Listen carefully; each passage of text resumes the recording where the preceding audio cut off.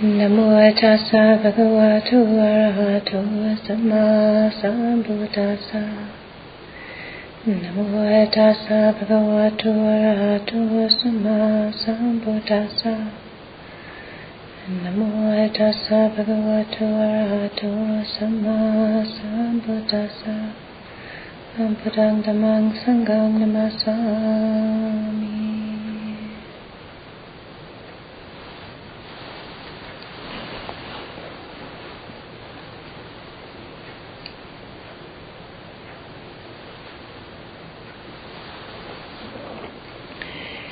So listening to each of you speaking about working with renunciation in your practice, the occurring theme that is present in each is the relationship with I am. And this is not a small topic. And so I just want to talk about it from a slightly different perspective for a moment and then see if we can tie it back in with renunciation. Most of the time, for most of our lives, we spend our lives absorbing into the objects that we experience. So in this room we've got a shrine and we've got candles and you can hear my voice and there's beautiful thangkas that are on, the lights are on, but they're not too bright. We've got cushions and a carpet and the floor, and we've got a room that's been recently painted. And it's, for the most part, quiet, but we can hear the ticking of the clock in the background. And a lot of the time what we do is we absorb our attention into the things that we see in the room, or the things that we experience in the room. And, we can turn the lights on, we can stand up, we can put the cushions away and the chairs away, we can stop talking, we can turn the lights off, we can lock the door, we can change the takas, we can polish the Buddha. In maybe 20 years they'll repaint the walls. Maybe in the same amount of time they'll change the carpet. Maybe in 100 years the building will fall down. But what we miss is the space. So the attention fixates and focuses on the things and it misses the space. And so, we come into the room and we get a sense of where people are sitting and what my relationship is to them sitting and whether I'm facing the right way and whether I've got the right things and whether I'm doing the right thing. And so it's all, how am I in relationship to the space of the objects in the space. And I happen to think the thangkas are beautiful, and I find them very lovely. Somebody else might find them dizzying, I don't know what. But so there's things and then there's a relationship with things, but we don't see the space. We miss it. And again, most of our lives, we identify ourselves with the objects in our own personal space. So our feelings, our sensations, our moods, our thoughts, our memories, our beliefs, our values, our judgments. And we watch them change, and some of them are pleasing and according to our value system or identity of who we take ourselves to be, and other times they're not. Sometimes we like them, sometimes we don't like them. But we miss internally, in the same way we miss externally, that everything arises in the spaciousness of awareness. So, the I am this, I am that, I am what I think, I am what I feel, I am my body, I am my thoughts, I am my memory, I am my value systems, I am my judgments, I am my practice, I am my aspirations. It's a thought. It's an I am thought. And the I am thought arises in awareness and is known in awareness and ceases in awareness. And, the different kinds of working with renunciation comes back to understanding and getting a handle on the I am thought and how we are relating to that as an object in awareness. So the stuff of our lives, the structures of our lives, the routines of our lives, the habits of our minds, the habits in our family systems, are emerging out of I am, and what I want and what I don't want. So it's like kind of the buck stops here kind of thing. When we get a handle on that, then the other things also have another perspective. We have another way of relating to it. We can see it more with clarity rather than through the lenses of attachment and aversion, which are common.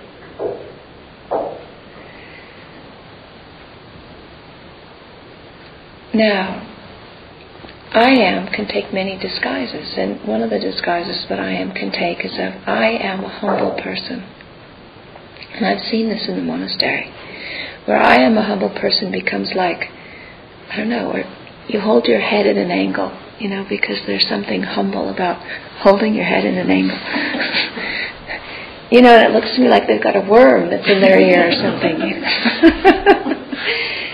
And so there's something which is an idea about what we think we'd like to be, which is actually rather completely different from what humility is actually about. And so, the renunciation of letting go of the I am thought then brings us back into the clarity of what is actually happening here. So what's actually happening is there is a need to appear humble. There's a need that others see us as humble.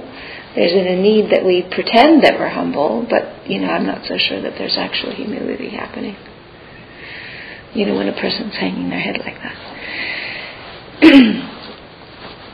So, though I can't say for sure because I don't know what's going on in another person unless, I check it out with them. So it's my perceptions rather than my...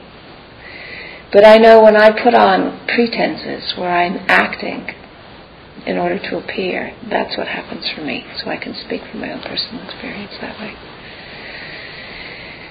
And so then, again, it comes back to the sense of I would like to be kind and gentle and humble, and I would like to be thoughtful and sensitive, and I would like to be, responsive, and I would like to be conscientious. I would like to be, and it's not like they're bad things, But what I would like and how I actually am may not necessarily be the same thing.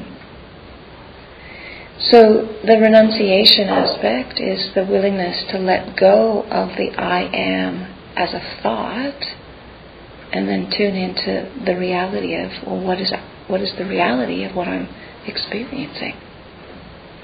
And that's where truthfulness comes in. So the clarity to recognize it's an I am thought is discernment, and the truthfulness of what's actually happening then helps redirect the letting go to being able to allow attention to rest in what is. Now, one of the things about insight that I mentioned before, and we all giggled, is that it's painful. And part of the reason why it's painful is because we have elaborate structures around creating the sense of who I am. And insight often brings material that's contradictory to our idea of who we are. And that's painful. And so when we let go of I am as a thought, then we enter into the territory of, well, what's then happening and where do I place my attention? And that then can have an opportunity for more insight as well as more letting go. But we saw a vehicle on the road, and I was asking Pat, who on earth would have a vehicle like that, and because it just seemed like, why, what purpose would it serve, And then we both surmised that it was I think the nickname we used was a high testosterone coefficient.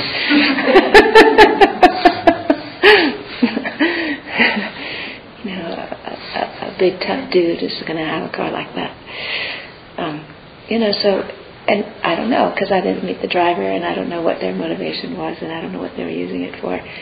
But there was a sense that the stuff of our lives is portraying an image of who we think we'd like to be, and then that's often, kind of what happens. So there's what we buy, where we shop, what we wear, the kind of food that we eat, are signals of our identity and how we relate to ourselves. But in meditation, obviously, we're not our stuff. We're not our body, we're not our stuff. We're not our ideas, we're not our thoughts, we're not our values, we're not our beliefs. And then it begins to ask us the question, so if we're none of those things, then who are we? When we let go of all of that, what's left? Well, that's a really wonderful question to stay with. When you let go of everything, what's left? Now, I've had the good fortune as well as the horrendous experience of being cornered into positions where I've had to let go of everything. And I'm sure you have as well, in some greater or lesser degrees. And it's both the most horrifying and terrifying and horrendous experience I've ever been through, as well as the most liberating. Because we really are not any of the things that we think we are. And they can all kind of melt or dissolve or deconstruct. And I didn't die, I didn't dissolve, I didn't get absorbed into the earth,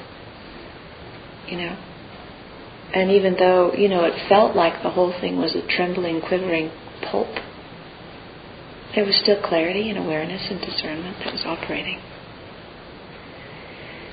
So, it's an interesting reflection, what's left when everything goes, And there's ways in which that can be a scary question, and there's ways in which that can be a profoundly peaceful and deeply, deeply, deeply liberating inquiry. What happens and who am I when everything goes? So that's renunciation on the ultimate level. And it's okay to contemplate it. But that's not the only level that we can consider renunciation. We can consider it on all the other levels as well. And so, practices are useful to pick up as we find helpful. But sometimes what happens in life is that we're not given a whole lot of choice. It's just handed to us. This is your practice. And this is the parameters. And this is what you have to let go of. And you are not in control.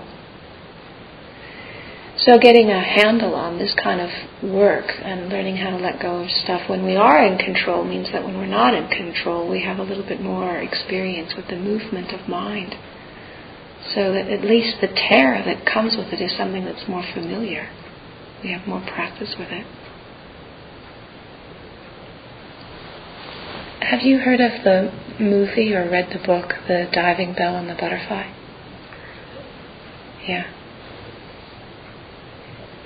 It's the story of a man who was a high-powered journalist of a fancy magazine, and he had some kind of a massive stroke and ended up in what is known as locked-in syndrome. So that the only thing that he could move was one eyelid. Everything else was paralyzed. And yet he could feel everything. So he was feeling, it wasn't that he didn't feel things, but he couldn't move. So he couldn't speak. He had no control over his bowels or his excretory functions. He couldn't eat. He couldn't move anything except for one eyelid. Well, that is a rather significant practice in letting go.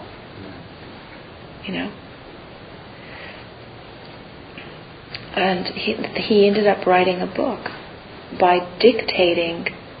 There was a speech therapist who came up with an alphabet system where she would go through the alphabet and he would blink twice when she got to the right letter.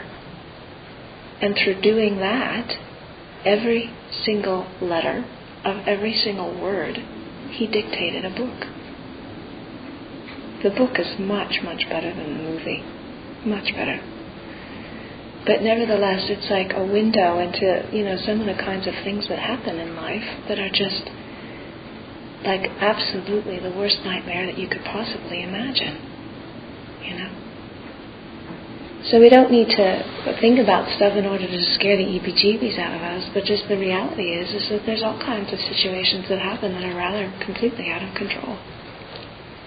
And it's helpful to practice in a way where we're able to respond to that. Now, I don't know that anybody really would be properly prepared for a practice like that. I mean, that's pretty much on the extreme. But it's worthwhile contemplating. Anyway, are there any questions that come from what I've talked about this evening?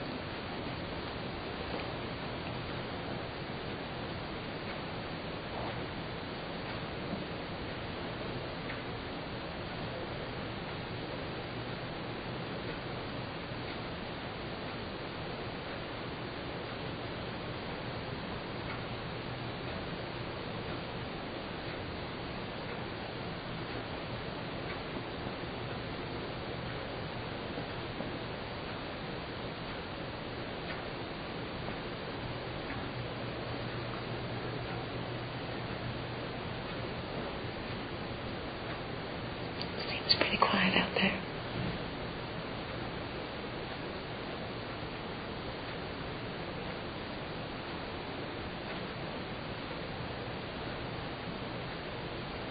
Is there an answer to the question you asked about what is left when you let go of everything?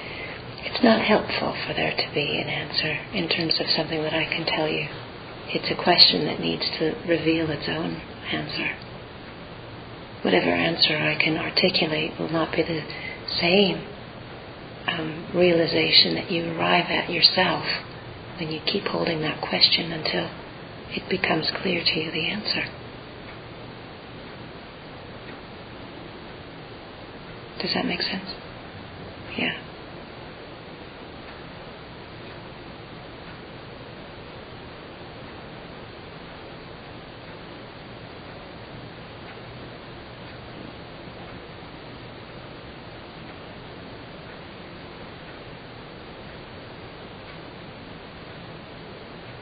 This isn't so much a question as a reflection. Perhaps you would have a response to it, I'm not sure. But I experienced a lot of loss of relatives in a close amount of time when I was in my late teens, early 20s. And I'm aware that the losses of things like theft and so forth that I've experienced since then were probably less than they might have been otherwise, because I had these greater emotional losses. But when I started working on uncovering these old buried griefs in psychotherapy, it was very useful to work with those buried stories. But then it becomes another thing to let go of, because one can get too attached to those stories of how they influence one's life. And that was just a thought that came to mind. I don't know if there's more to be said. So the interface between psychotherapy and meditation practice is a very rich topic, and there are lots and lots of ways when it's very, very helpful and very supportive and very complementary. But like there's many different kinds of paint, there's many different kinds of psychotherapy. And some psychotherapy really makes a lot of identifying with the story. And so it depends on not only this kind of modality of the psychotherapy, but also the skill level of the therapist, to understand that the accessing the story is one very, very beginning step of being able to have contact with the feelings connected to the story in order for the whole thing, in order to process and then release. But it can't release. The emotions can't release if you're still attached to the story. Yeah. So any psychotherapy that invests in identification with the story is a psychotherapy that I wouldn't say has a huge amount to offer. It might have some, it might have a lot, but not huge. Yeah. Or it's helpful as that initial stage. That's right. But right. It's important not to let oneself get stuck in that. Whether the psychotherapist leaves you stuck there or not, oneself can still exactly using it as an excuse. Oh, this is why I'm this way. Exactly. So, cause and effect is a useful way of looking at information and looking at circumstance and looking at conditions in the present. But eventually the buck stops here. The information that I have about the causes in the past are to influence my choices in the present. It's not for me to stay fixated and identified with the past. Yeah. So, it's helpful for enough of the story to come out just so that one can connect energetically with the emotions around it and the body feelings connected to that in order for it to move through. But you're right. If the therapist isn't up to it, then you need to be. Yeah.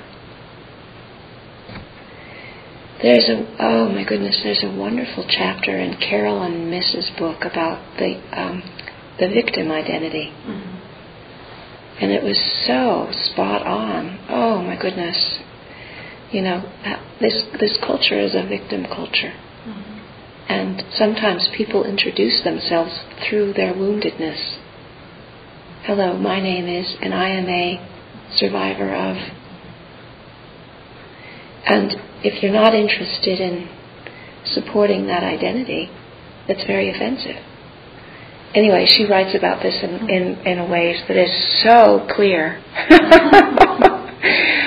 It's very, very clear. So, having an identity that's fixated around being a victim is not helpful. But I don't know anybody who actually genuinely has been a victim where they don't have to kind of wallow in it for a while in order to move out of it. So as a lifetime identity, it's not useful, but as a transition period in order to heal, it's inevitable. It's almost inevitable. The traumas that are often involved are so significant for the mind-body processes to handle that just about the only thing it can do is use that as a reference if that's what it's dealing with. So everything is contextual, everything is. And, what's helpful is to respond to what is arising with wisdom and compassion and to do what's the right thing for where one's at.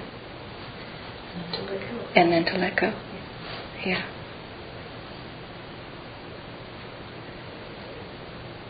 Ajahn Chah said, don't be an arhat. Don't be a bodhisattva. If you are anything at all, you will suffer. And then the other thing that he said is if you let go a little, you'll have a little bit of peace. And if you let go a lot, you'll have a lot of peace. And if you let go completely, you'll have complete peace.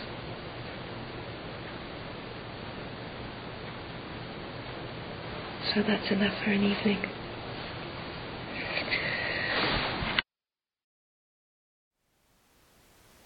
Thank you for listening. To learn how you can support the teachers and Dharma Seed, please visit dharmaseed.org/donate.